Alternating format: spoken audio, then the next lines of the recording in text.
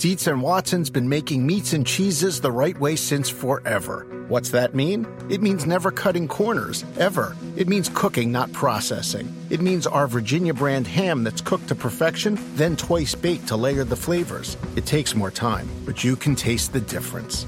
We come to work every day to do it the right way, even if it's the hard way. Because if it's not right for us, it's not right for you.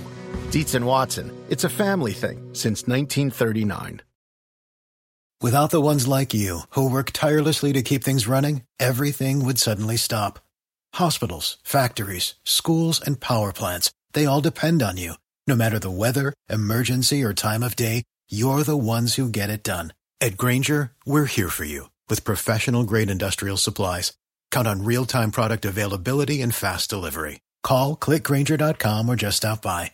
Grainger, for the ones who get it done. This episode is brought to you by Progressive. Most of you aren't just listening right now, you're multitasking. But what if you could also be saving money by switching to Progressive? Drivers who save by switching save nearly $750 on average, and auto customers qualify for an average of 7 discounts. So multitask right now. Get your quote now at Progressive.com. Progressive Casualty Insurance Company and affiliates, national average 12-month savings of $744 by new customers surveyed who saved with Progressive between June 2022 and May 2023. Potential savings will vary. Discounts not available in all states and situations. I would just like to more so show my appreciation to pretty much everyone involved from the side, despite contract stuff not going the way I had planned for it to go, and I know there's going to be a lot of questions about the process and everything like that, and to get on the process. I thought it was very distasteful, to say the least. Wasn't what I anticipated, nor did I like what I expected from the situation, but I'm grateful for the fans, all the loyal fans, and everyone that the players as well in the locker room in the city of Chicago that stood behind me throughout this process, and it means a lot to myself.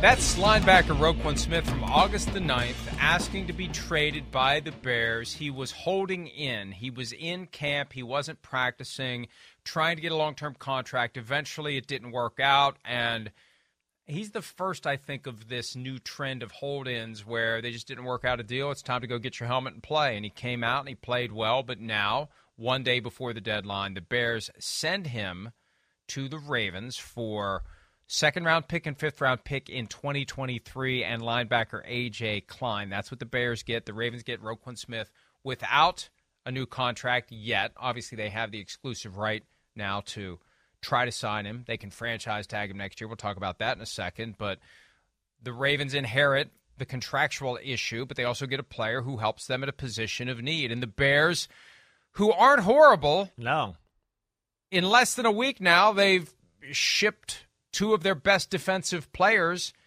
out the door. Roquan Smith, clearly their best guy defensively. Robert Quinn had 18.5 sacks last year. A franchise record, a 100-plus-year-old franchise. He set the record. I know the stats only been around for about 40 years, but still, 18.5 sacks. He's gone. Smith was emotional about that when he found out about the trade. Now he's gone too. And again, the Bears aren't really done, but maybe they understand where they are, who they are, and what they're trying to do. I think because so. There's an opportunity to take over the division. Right. Post Aaron Rodgers, right. And maybe that's what they're building for. I think that's the point, Mike. I'm glad you went there because I wanted to hit that right there. I think they're just looking at the big picture going, okay, so what?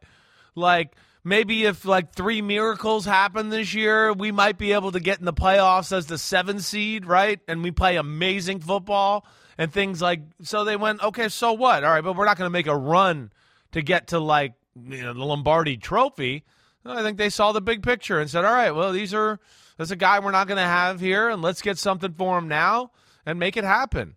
And so good for them on that, I think, to see the big picture, even though, it might stink in the short term here. But the story is the Ravens. The Ravens are one of those teams, Mike, that we look at. I look at least to go, they might not be in the class of the Bills, the Chiefs, and the Eagles right now, but the Ravens are one team to me that they can win the Super Bowl this year. that they're better than their 5-3 record. They've shown moments this year of being a very dominant football team, even in some of the losses where you go, wait, there was 2 or 3 quarters in that game where they were clearly the better team, and they just made mistakes that are fixable or correctable. So, and then you add that to the defense seems to be getting its footing. Some of the guys are getting healthy. And, man, now you got Patrick Queen and this guy running around the middle of the field with some big dudes who can kind of keep people off them in the run game, and now they can just run and go get the ball. And they're both phenomenal blitzers. And the Ravens aren't a great pass rush front four, but they're creative in their blitzes. I think it's a great move by the Ravens. I do. I think the Ravens are a Super Bowl caliber team, and this is a big-time middle linebacker. And what's their weakness? It's the defense. It's Definitely. Blown leads. All 3 losses, blown lead, Exactly. blown lead. And now you have a guy that can help put the clamps on. We saw how good he was against the Patriots last Monday night in primetime. We'll get to see him in his debut next Monday night against the Saints in primetime. So, yeah, I think it's exactly what the Ravens needed this year to try to get more out of their defense and put themselves in a position where they can be one of those teams in the AFC that disrupts the inevitable Chiefs-Bills reunion in the AFC Championship game. Because I could see the Ravens going into Buffalo or going into Kansas City, playing a team that is thinking about the showdown that's looming and catch them flat-footed, and down they go. And then the Ravens move on to the next round. I don't disagree with that. Them and the Tennessee Titans, to me, have that potential to be that team where you go, what? We thought we were getting Allen and Mahomes, and instead we're getting Lamar and, Derrick Henry in the showdown there. This wouldn't be shocking. I hear you there. But the Ravens, you said it, they're close.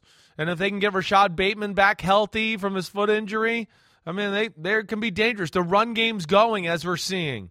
And we got another weapon here with Isaiah Likely to go with Mark Andrews that we saw last Thursday night. He's going to be a part of the offense. And then the other thing that jumps out to me, tough matchup, like you said, this week with the New Orleans Saints, who, I think have a lot of similar qualities to the Ravens in a lot of ways. But, man, the Ravens' schedule down the stretch, Mike, it like shapes up to where you go, they could make a run, and if they could play just the way they've played really the whole first half of the year without just making some of the dumb mistakes they've made in the fourth quarter, you go, they could make a run here and really have maybe a say to be a number 1 seed, a number 2 seed in the playoffs.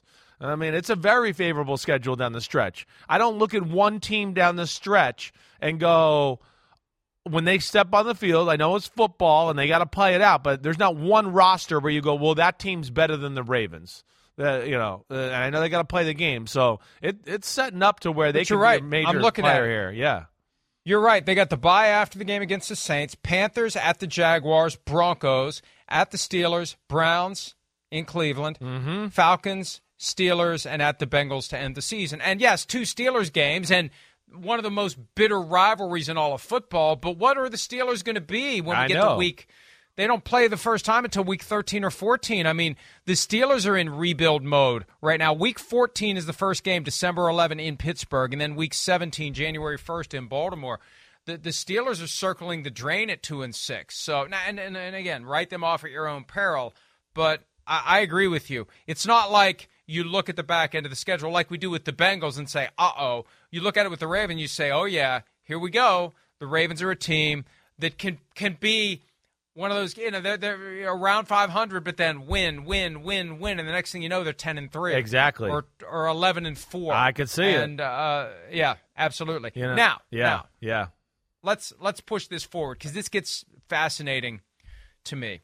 They're only paying $575,000 of the remaining Roquan Smith salary, like $4.8 million being paid by the Bears. The Bears are paying a huge amount of the Robert Quinn remaining salary. Again, the Bears are just – and the Bears, we talked about this last segment. Look at the NFC.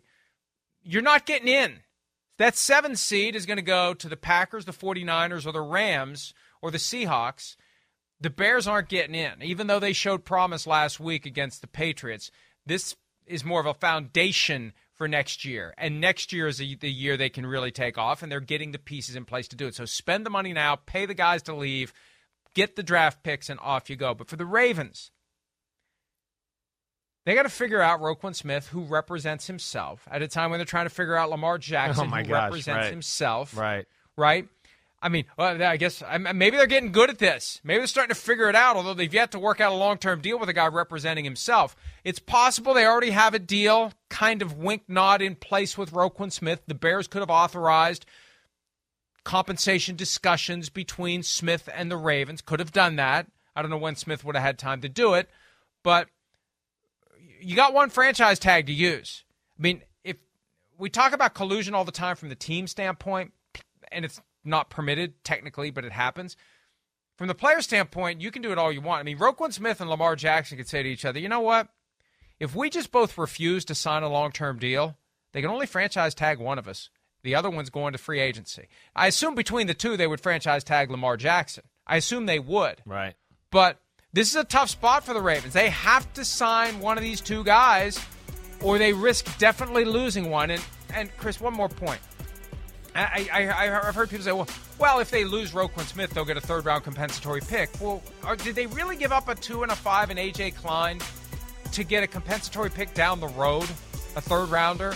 Is that why they're doing it, for a half-year rental? I don't think you do this deal unless you think you're going to have Roquan Smith around beyond this year. Agreed. The goal is to keep him. Yeah. You don't make that move if you aren't trying to keep him. Yes, it's a consolation prize if he leaves, but you're not doing that for, hey, you know what? Here's what we're going to do.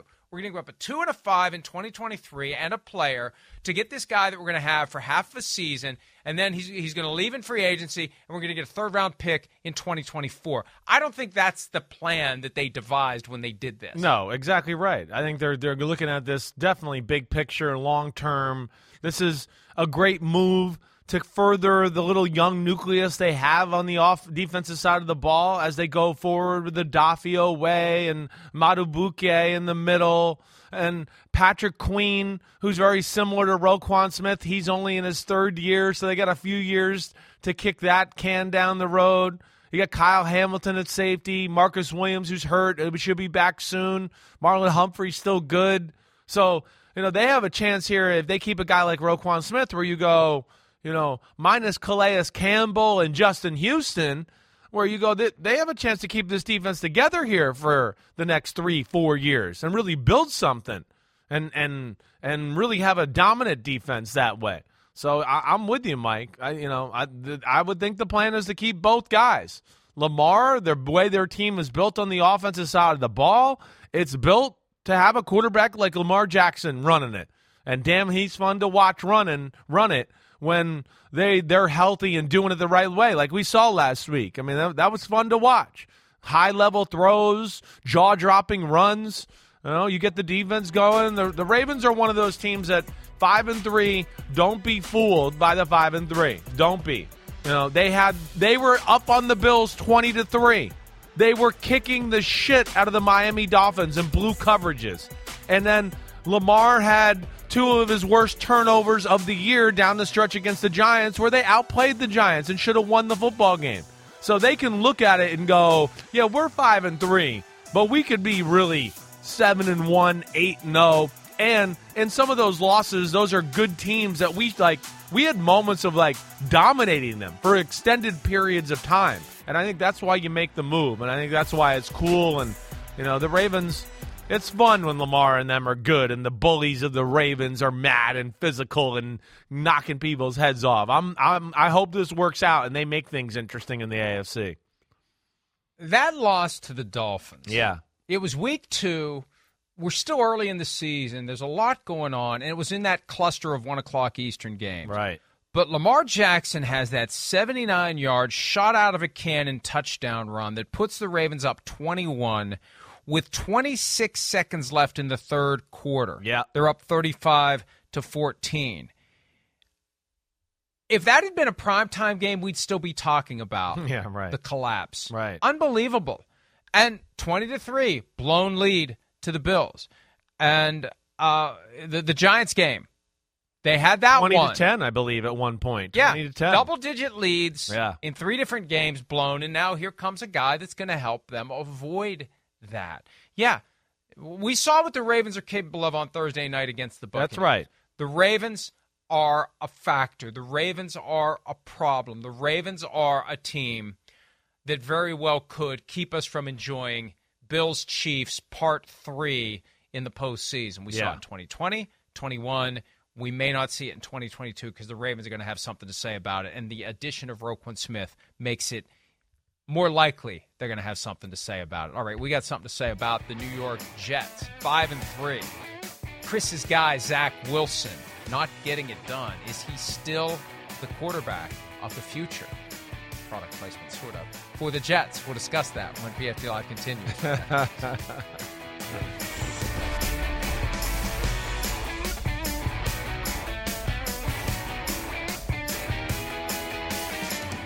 Around any corner, within every battle, and with the dawn of each new day, the threat of the unexpected, the unpredictable, and the unrelenting lies in wait.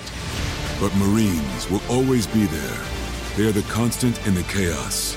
No matter the battlefield, Marines adapt to win, defeating every shifting threat, protecting our nation's future. The few, the proud, the Marines. Is Zach your starter this week? And what's your confidence level in him being able to rebound from yesterday? I've got full confidence in Zach. We all do. It's not like he hasn't had bad games before, and he stepped up and has followed up with good days. So, the way he preps and the way he practices and the questions he asks, we've got faith that he'll continue to find ways to get better. Robert Saleh, coach of the New York Jets, regarding his second year starting quarterback, second pick in the 2021 draft, right behind Trevor Lawrence.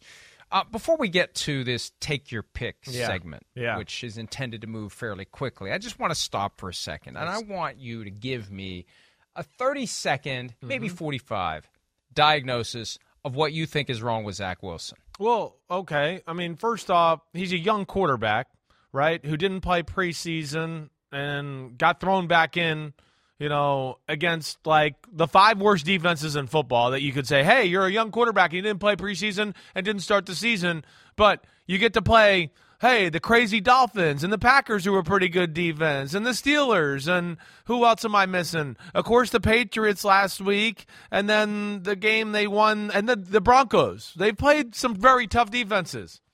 It's a little bit of an overreaction. He played like shit on Sunday. He made 3 of the dumbest, like he's in the backyard hanging with his friends, playing a backyard football game throws you will see. They were dumb. I don't defend them. I don't.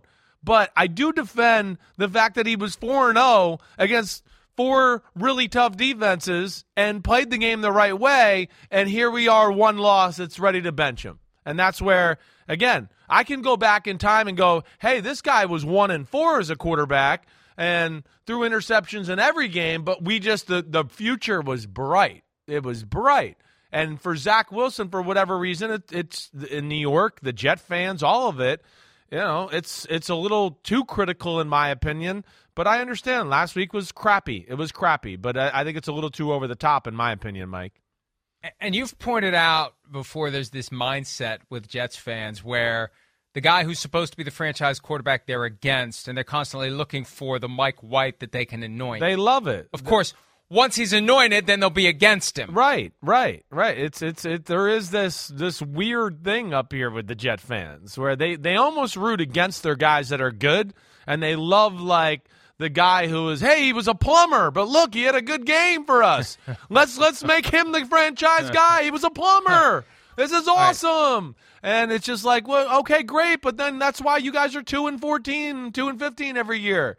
Their fans are annoying in my opinion. They are. They're way too over and reactionary. They can never be happy. They win a game and then Green Bay and we can't get Elijah Moore the ball. Let's not talk about the fact that we've won 4 in a row and we just beat Aaron Rodgers. We can't get Elijah Moore the ball. What's wrong with us and Zach Wilson? What's wrong? Jets, you guys suck forever. Like, just enjoy the ride a little. He made some mistakes. We're not going to bench him. But this is where it's just crazy, the league right now. Other guys go 4-0. Cooper Rush. Damn, we should bench Dak Prescott. Let's bench him. We got Cooper. Bailey Zappi had 2 games where the people were the most wide open in the history of football this year. I mean, his separation between receiver and coverage and his 2 wins were like off the charts good. Let's bench Mac Jones, even though he took us to the playoffs. But here's Zach Wilson 4-0 against good teams, and let's bench him even after the 4-0 win, let alone now the 3 interception game. So it's just weird, Mike. Sorry about the rant there. I don't want to. No, and I'm not looking to go overly deep into this dive of the psyche of a Jets fan, but I'm sure having the Giants in the same town, in the same stadium, 4 Super Bowls since 1986 probably contributes to this kind of frenetic, what can we do to grab somebody who can help us win right now? Yes, and the Patriots who have dominated the division in which the Jets reside. All right, which sophomore quarterback do you have the most confidence in right now? We're going to focus only on the first rounders. Sorry, Sam Ehlinger. Zach Wilson, Trevor Lawrence, Mac Jones, Justin Fields, and also Trey Lance, who's recovering from the broken ankle. Which one do you have the most confidence in right now? I think I'd probably go with Justin Fields. And I don't know if my confidence is all that high in any of these, but I think I'd go with Justin Fields as it stands right now. I'm not down or out on any of these guys overall. Trevor Lawrence, it's still inconsistencies in throwing the ball. Zach Wilson, there's still a lot I like. Their offense got to help him out a little too. Mac Jones, there's still a lot I like too. He's going through a little bit of a struggle here, but still a lot I like. But Justin Fields has definitely been playing the best out of the crew lately, the cleanest, and then for the most part making the most plays. I think the fact that they've added some of this quarterback design run stuff in Chicago, it makes you view him differently a little bit right now. So I think out of any of them right now, I'm probably going to ride with Justin Fields, and I'm not going to say that my confidence level is through the roof with him either. It's funny. This is the greatest class of quarterbacks ever, and right now we got questions about all of them across the board. Yeah, at least with the 2018 class, 2 of the 5 lottery tickets scratched off as winners. Definitely. In Lamar Jackson and Josh Allen. Right. Or Burrow and Herbert. 5 guys taken in the top 15 in 2021, and, it's still to be determined, and it could go either way. I agree with you. Right now, Justin Fields is looking like the best of the bunch, even though we wouldn't have said that a year ago. But Trevor Lawrence is kind of all over the place. Zach Wilson, work in progress. Mac Jones, up and down and high and low, and who knows what's up with him and Bill Belichick. Yep. And then Trey Lance. I feel bad for Trey Lance. Look, this is the one thing that I think the 49ers really didn't consider. They got so freaked out, I believe, because they saw Patrick Mahomes and Tom Brady playing each other in Super Bowl 55. Yep. And we didn't look at Patrick Mahomes. We could have had him. Tom Brady wanted to come play here, and we said no. And now we're watching these 2 guys play in the Super Bowl. We got to do something. What are we going to do?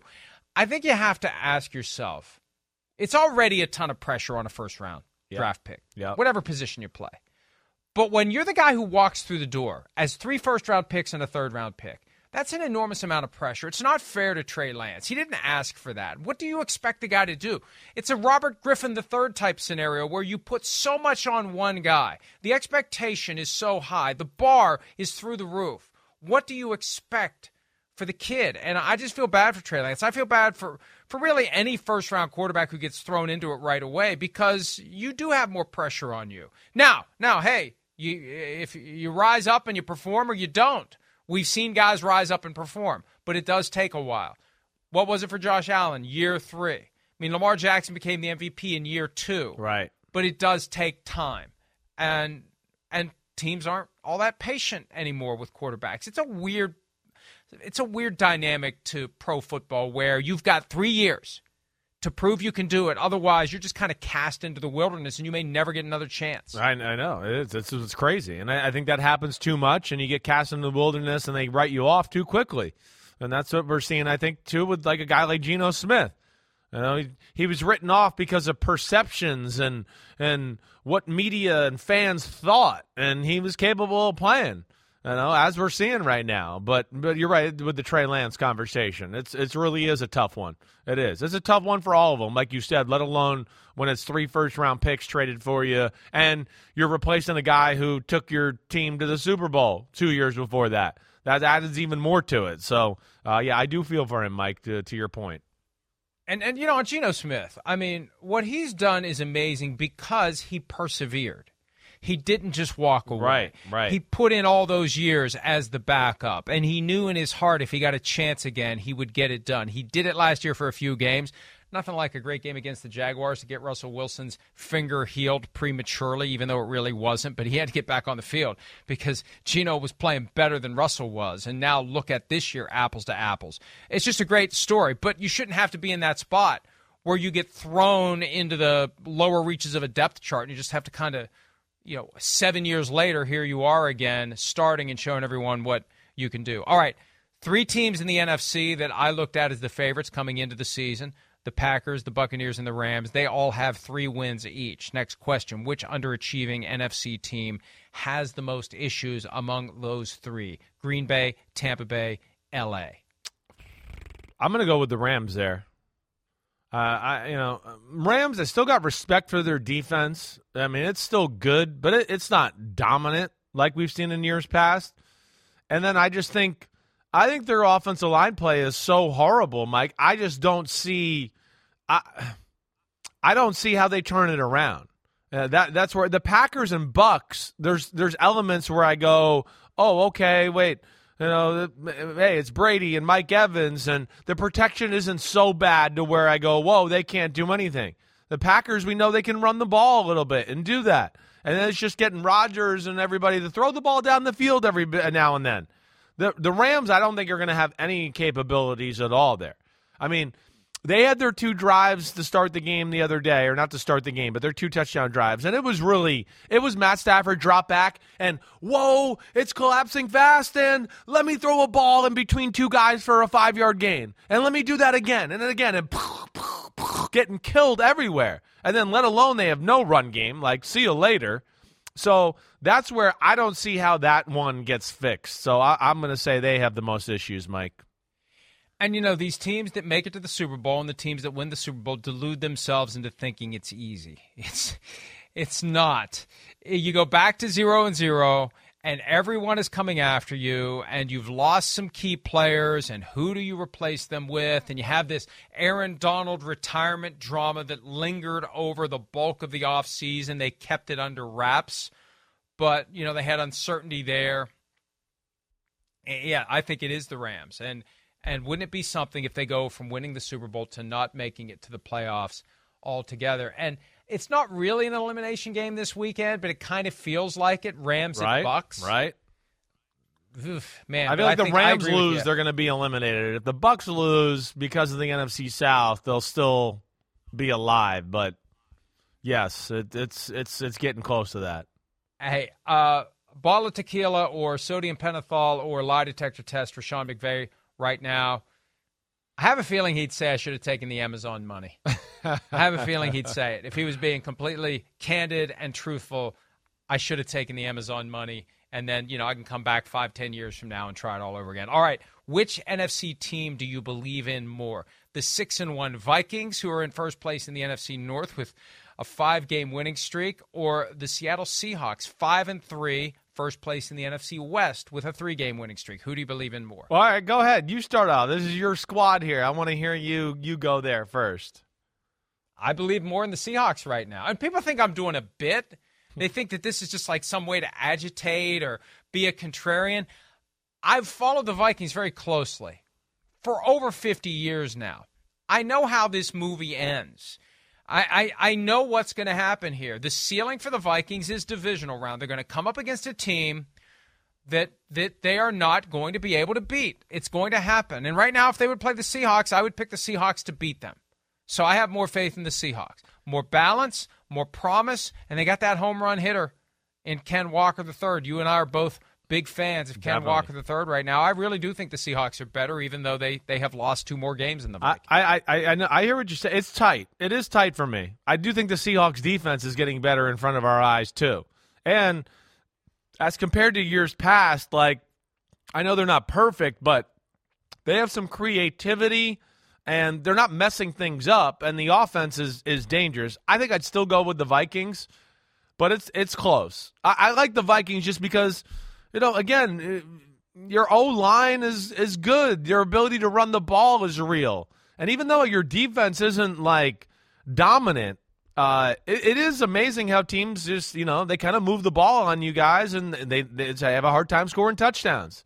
They do. So that's the number one goal there. They're doing a great job of keeping teams out of the end zone for the most part. But you also question Minnesota to your point a little bit, where you just go, the schedule has been favorable for them. It has. It's fallen the right way. That ends quickly. Bills, Cowboys, Yes. Patriots coming up after they play the Commanders. Yes. Hey, and the Commanders, every game for the Vikings in the month of November is against a team that is currently at or above 500. Wow, that's We're gonna see. We're gonna see what they're made of, because they are one of those teams that I don't look at and go, they're as good as the 6-1 record would imply. They got to play the Dolphins without Tua in the quarterback situation, and ended up being the third stringer that week. Right? Am I right about that? Or was that Teddy? It was it was Skylar Thompson. Then he got injured, and Teddy came in without the full preparation. Right. So you got to deal with that. The Bears were trying to find themselves. They got the Saints. In Andy Dalton's first game over in London. And could have lost every single one of those games. Detroit beat them Lions barely beat the Lions. Right. So that's where it is, where we look at a 5-3 team like we were talking about a minute ago with like the Baltimore Ravens. We go, wait, they're 5-3, but they've had more points during this year where we've gone, whoa, they look like dominant and really good. And yes, the Vikings at 6-1, but at no point have I gone, whoa, they're dominant and they're really good. I just go, hey, they're doing a good job. They're hanging in there. They find ways to win the game. And that's, so that's where I guess we want to see more out of your Minnesota Vikings.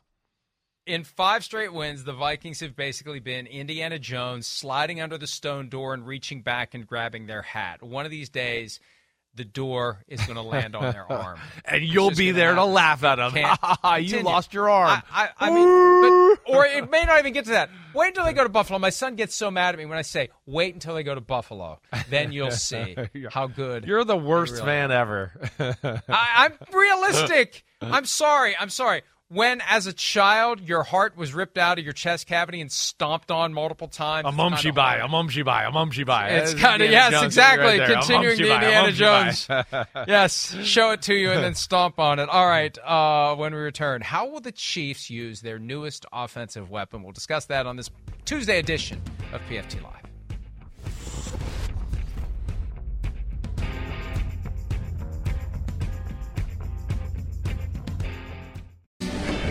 So 2 Halloween-related questions for you, Coach. Do you have like a costume maybe growing up that you remember? I know you were a big kid, and then maybe some candy that's your favorite one. It's Halloween for it. Yeah. So listen, I've got 2 favorite candies for sure. Peanut-coated M&Ms. I mean, I love those peanut M&Ms actually. And then Mr. Goodbar. It seems like every time I walk by Mr. Goodbar, he calls me, and says, "Andy, come eat me." And so I very seldom pass those up. The costume that I remember most is probably a Batman costume, which as a portly kid, that was probably not a good look, but I felt like it was. I felt like I could fly. Great stuff from Andy Reid. It really is. He's awesome. Anytime I hear costume and Andy Reid, I think of the punt pass. Oh, me too. That's what I thought of right away. Right. That was a costume where that he night. He is literally twice as tall and 4 times the size of the kid standing next to him in the old Rams uniform. Andrew Reid, R-I-E-D. I remember they used to do that on Monday Night Football. Yeah. They'd actually use part of halftime to televise the in-stadium punt, pass, and kick competition, and I used to actually get excited about it. Well done. Look at 22. It's hilarious. He's like, man, I'm probably standing a little too close to the wrong part of this guy. But there's the throw from Andrew Reid, which shows why he went into coaching. That's right. Yeah, unbelievable. But that was a staple of Monday Night Football. When I was growing up, it was the Howard Cosell highlights and punt, pass, and kick. And when I was growing up, I'd see it at halftime in certain years. And in fact, there was one year where I won the punt, pass, and kick for my area, or my town or whatever, and was supposed to go to like Giant Stadium and was invited for like halftime punt, pass, and kick. But I don't know. I was embarrassed and of Sims and whatever else, and we decided not to do it. But that used to be a thing when I was growing up.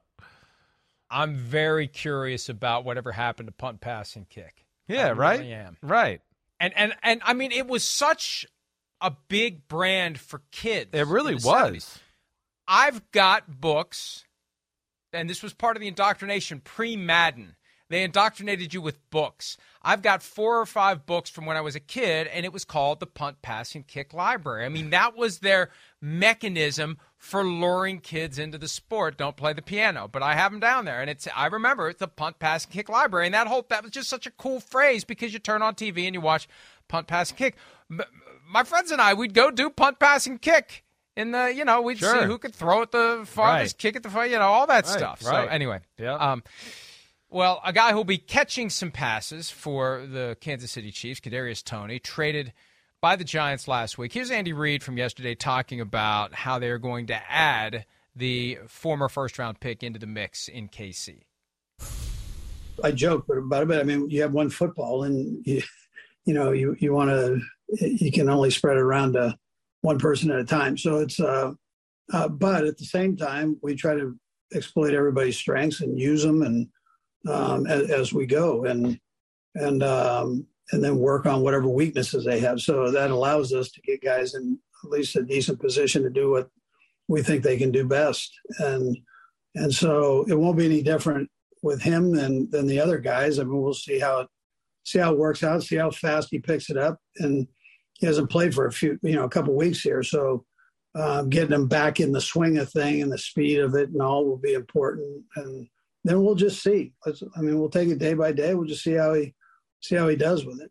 But he's a nice addition. I just, I'm not going to rush him into something that he's not comfortable with or I'm not comfortable with. This is a long-term value play by the Chiefs. This isn't what Odell Beckham Jr. would be. And it's still not impossible that they would go after OBJ, although I think teams are starting to become resigned to the reality that he's headed for Buffalo. I mean, he's looking for which winner to climb aboard, and it's clearly the Bills right now. That's the vibe. This is longer term. This is a guy who's in the second year of a 4-year rookie contract, got a 5th-year option on the back end of it. They got him for peanuts in comparison to what the Giants gave up to get him. He could come in and be a guy who grows and develops, and they nurture him. They're not going to just throw him out into the fray. Right. They're going to take their time, and they're going to work him in. And just like Coach Reid said, there's only one football. So you got to get the guy to buy into his role. Reid says he's healthy. There's been that question of whether or not he and the Giants were in agreement on whether or not he was healthy. But I just think he needed to change his scenery. Credit to the Giants for cutting and running. Right. And now we see what Toney can be. Yeah, right. And we know Kansas City, they're good with guys like this. They are. This is where Andy Reid's special. He's got a knack about blending personalities or guys that can be, viewed as whatever, a knucklehead or however you want to phrase it. And he gets them there and they buy in and we don't ever hear an issue with them ever again. So, and I agree with you. It is a long play. You got to, first off, they know they got Patrick Mahomes for the long play. They got to keep refurbishing that wide receiver room. That's going to be a constant thing for them to stay ahead of. And they're very likely could be this go into next year, and there's no McCole Hardman and no Juju Smith-Schuster on the team anymore. So that's where he comes into play then. Let alone, I think he's going to have some real short-term value as long as he can get healthy and get up to speed here with the offense. Because Toney, unlike some of these other guys, he's a little different in the fact that he's a just get the ball in his hand guy. Right? Where, hey, we can send Valdez-Scantling, and I know McCole Hardman, you can get the ball in his hand like we saw in the 49ers game, and he can do some things too, definitely. But Toney is that guy that you throw a screen to. You give him the speed sweeps. You give him the reverses. He's a guy that doesn't matter he has the line of scrimmage, just give him the ball, and he can make things miss. That's where he was scary, let alone he's got enough speed and explosion to beat a guy in press coverage and run by him. So I think it's a great move by them altogether. And, again, we know what flows through that passing game in Mahomes. It's another weapon and gives them a little depth, too, in case there's an injury here down the stretch. We saw Tom Brady play on Thursday night. We heard from him on Monday night, as we do every Monday night, both about the Buccaneers and about his off-field issues that have been in the news, and he opened up about those. We'll talk about that when this Tuesday edition of PFT Live continues right after this.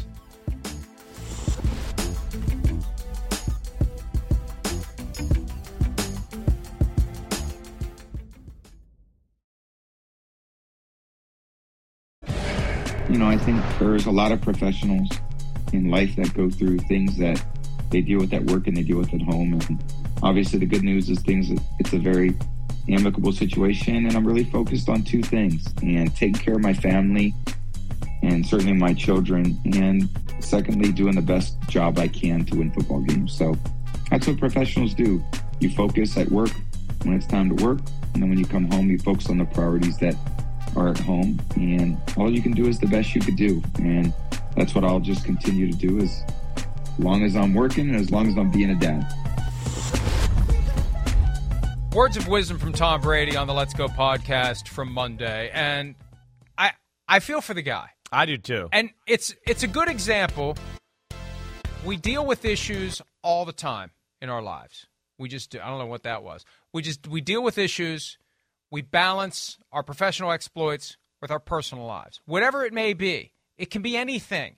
It could be a marital problem. It could be an issue with a child, an illness, some other issue, aging parents, whatever it may be. We have to compartmentalize and we have to find a way to persevere. It's just the way that it is. And, this all got off the rails for the Buccaneers. And I don't know who to blame here, but it was a failure of PR. That it was like this big secret that invited human speculation. What's going on with Tom Brady? Why is he gone for 11 days? What are they hiding? They created a curiosity. They created a void that was filled with speculation and gossip. I mean, I know that it's hard to figure out when the right time is to announce to the world what's going on, but that's where it all got off the rails. Back in August when he disappeared for 11 days and nobody said anything, and the Buccaneers, I think, weren't being completely truthful with people. Because I think people would sympathize, empathize, whatever the right version of empathize or sympathize would be based upon your own experience. People understand. And I think he explained it very well last night. And it is a tough spot, and it's a good example for all of us. We do encounter personal issues, and we have to find a way to keep taking care of our professional business while we juggle both. Yeah, it's it's tough. Let alone like the other aspect that you bring up, where it's a guy he's world famous, and everything he does is we look at. I mean, he's gone to another level over the last 4 or 5 years. I feel bad for him. I do. This is an incredibly tough spot, and it just I know how much he loves his football for sure. And I do think in Tom Brady and being around him and having viewed him for as long as we have, I think he's a good guy who does love his family. And I think he's, stuck in a spot where it seems like hey, he wanted to keep playing football, and obviously his ex-wife was not happy with that, but he wanted to continue to follow his passion, and you always sympathize for a guy like that.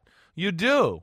So that's where I do feel for him, and this is tough. We've never seen him like this, and there's moments even in the game last week where I watch on Thursday night, and I know you are like me. You psychoanalyze where you look in the helmet, and I honestly look into his eyes and go, man, there's a lot going on in his brain. It's not just football. Like where I used to just be like, it's focused football. I don't know. I feel like you can see it in his face a little bit, that there's more issues in life. And the fact that he tells Al Michaels and Kirk Herbstreit when they ask him about stuff, and the word he used was intense. For a guy like Brady, who I think is intense every day, for him to use that word, that's where, I do. It's a tough spot. I know he's got it all in life, but man, life can be hard even when you're a superstar.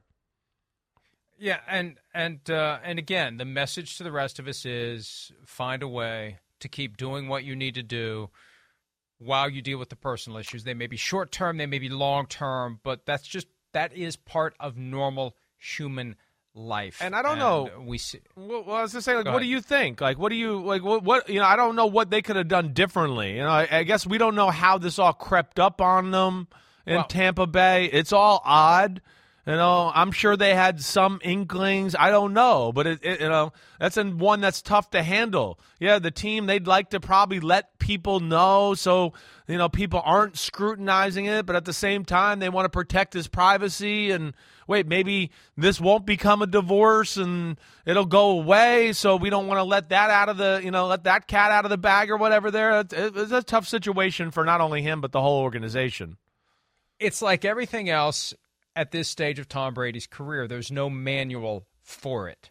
It's unprecedented for him and for everyone else to have a guy playing this long at that age with the issues that pop up for people in their mid-40s. And that's just kind of what happened. So I feel like the Buccaneers were not being candid and honest and truthful. But like you said, when's the right time? It's a tough one. And it's for Tom to decide when to say, and maybe there was a chance to turn it around, and who knows. But here's the bottom line. He also talked about where the team currently is. Unfamiliar territory was the phrase that Jim Gray used. And Brady said, I embrace it. Let's do it. Let's go. Let's go. I mean, I don't think he said let's go, but it's implied in the podcast. He said, let's effing go. They're ready to embrace this challenge. And this weekend against the Rams, they get a chance. They just need a win. They get a win, and that's going to change the vibe. And they can win that division. And as I said last week, if they get in, they are going to be dangerous in the NFC because Brady has had 47 career playoff games. He is never going to freak out under the spotlight of the postseason. And it could be, well, I mean, you want a storybook ending? It doesn't get any better than everything he's been through this year. If they could find a way to get to the playoffs and win some games, knock off the Eagles. No, I'm sorry, Eagles fans. That's the first team I thought of. But win some playoff games and get back to the Super Bowl. Are you kidding me? All right, let's go ahead and take a break. Sunday statement draft, because we didn't do it on Monday. Miles Simmons decided he's going to save it for Chris so Chris could go another week without having to do goats in a bad way. Wow. Sunday statement draft coming up when PFT Live continues right after this. Miles is awesome. That's my statement.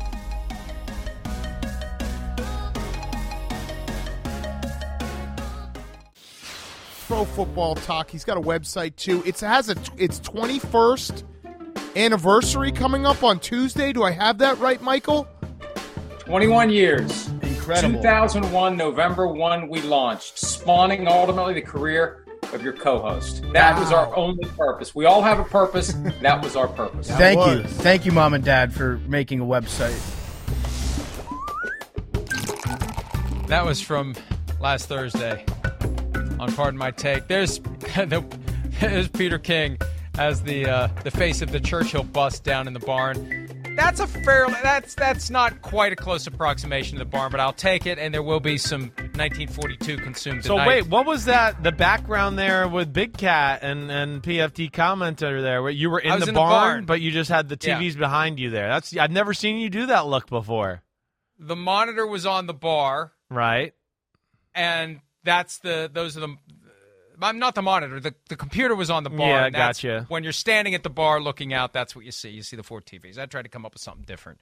So I don't know. The lighting wasn't great. The lighting's not great down there. It's a barn that is kind of like a bar. And you're wearing your Vikings military hoodie there? That looks like, right? It's November. It's October. It's November. Okay. It's comfortable. Good. That thing is very comfortable. Good. It's very comfortable. Happy I've got for you. that one, and they did like the black one the next year. Some of them I don't like. The Salute to Service, they come up with a new approach every year. Some years it's awesome. Some years, maybe you had better next year. Right. All right, Sunday statement draft time for Week 8. Chris, you're up. Well, I'm going to – the 49ers offense, that's where I'm going to start. I just think we saw the potential of what they can be there. Again, we kind of talked about it a few minutes ago. The Rams defense, they're not the issue with the Rams. Rams defense is still really good. If I remember right, it's top 5-ish in football. But I think we saw kind of the potential of what the 49ers can be on the offensive side of the ball, and there was no Deebo Samuel. Again, so the 49ers, to me, that was a statement, the way they dominated the Rams. Their defense is still not even healthy, and they kicked the crap out of them. And then I think you see a little bit of the Shanahan magic. And why I love the CMC move, too, is, it's not a receiver that then puts the spotlight back on Jimmy G. Can he hit him? Can he make the throws? Can he throw the ball deep to OBJ? I don't think he can do that. This is like right in his wheelhouse. Fake to this guy, boom. Fake to this guy, boom, boom, boom, boom. And just right here, all here. Hey, toss it out to that guy. Great. And that's where it's great. And the 49ers, to me, have the potential to be in that conversation with the Bills, the Eagles, and the Chiefs if they get healthy and can get kind of rolling here. I think they're capable of being that type of team. Once we identify a great player and that player goes on to play great, we get to a point where we just kind of take it for granted. We kind of shrug at it. No big deal. It's expected. Derrick Henry. Yeah. 6th career 200-yard game.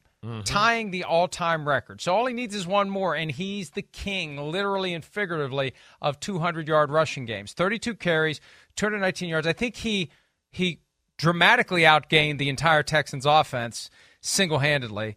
Couple of touchdowns. The guy's incredible, and we don't appreciate Derrick Henry nearly enough. I think part of it too is we kind of expect it to be ending. Like, he's been around for a while. He's got wear and tear. We've seen other running backs in the NFL that it just doesn't last. So we're just kind of we kind of expect it, but we don't really expect it. We expect it to be ending. It's like, it's no big deal. It's a big deal. 200-yard rushing game is a big deal, and he had 219 on Sunday. It was incredible. It's insane. That was a statement by them, everything. And I know it's the Texans and all of that, but still, I mean, they played a game where they literally were like, we're not going to throw it. We're going to run it. You know we're going to run it. Everybody watching knows we're going to run it, and we're still going to kick your ass. That to me is a statement in itself. This is the NFL. You just can't do that against teams like, I don't care who they are. That's college approach. Exactly. We have superior players. Right. It doesn't matter what the scheme is. It doesn't matter what the plays are. We'll tell you what the play is. Right. You're not going to be able to stop. Exactly right. That to me is when you get dangerous of being like, whoa, there's something elite now to that team that you have to start worrying about that can open up other things in the offense. I'm going to give Dak Prescott a little love here in this draft with the statement. I think you see the statement is like, hey, look at what the Cowboys can be when he's at quarterback. We know the defense is good and makes plays, but when he's kind of close to hitting on all cylinders like we saw last week, that offense becomes really dangerous. His movement, his ability to push the ball down the field is special that way. 15, 20-yard, high-level throws, he makes them look easy. He changes their offense when he plays like that. So that was a statement, in my opinion, from him. A.J. Brown, 3 first-half touchdown catches, all on go routes. And he made the statement after he caught the third when he got the taunting foul, but he made sure that the two Steelers who were trying to cover him failed by pointing at both of them. But, look, what a trade that was. We talked about the Titans. Wouldn't they love to have A.J. Brown right now? How would we feel about the Titans if they still had A.J. Brown? Are you kidding me? I know. Pay the guy and keep him. Don't trade him. Let's take a break. We'll do round 3 of the Sunday Statement Draft right after this.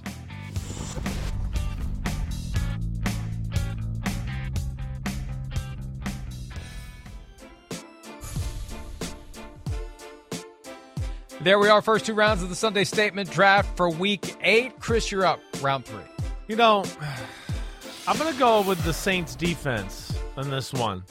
There's some individual performances that certainly could probably give some more love, DeAndre Hopkins, people like that. But the Saints defense, I think that performance, what we saw on Sunday, is worth noting here. And the fact where the NFC South is, we've seen the Saints, again, they lost that game on Thursday night, but their offense was rolling against the Arizona Cardinals. The pick sixes really threw that game for a loop. But they have shown signs here of where I just go, they could turn into something and be a pain in the butt. The way they're running the football, Andy Dalton's playing pretty good. And then if the defense can just absolutely obliterate a Raiders team that was moving the ball on everybody at will, that was a shocking performance. Dominant. I mean, the Raiders couldn't pass midfield, I don't think, until late in the fourth quarter.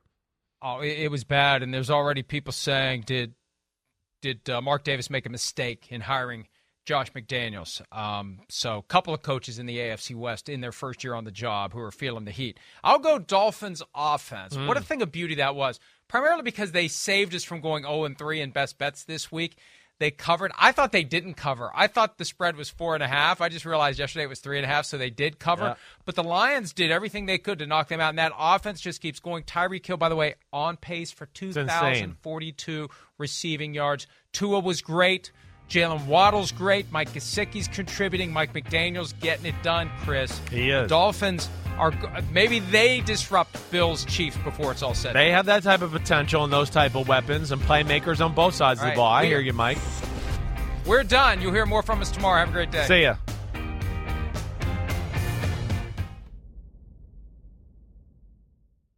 The longest field goal ever attempted is 76 yards. The longest field goal ever missed? Also 76 yards.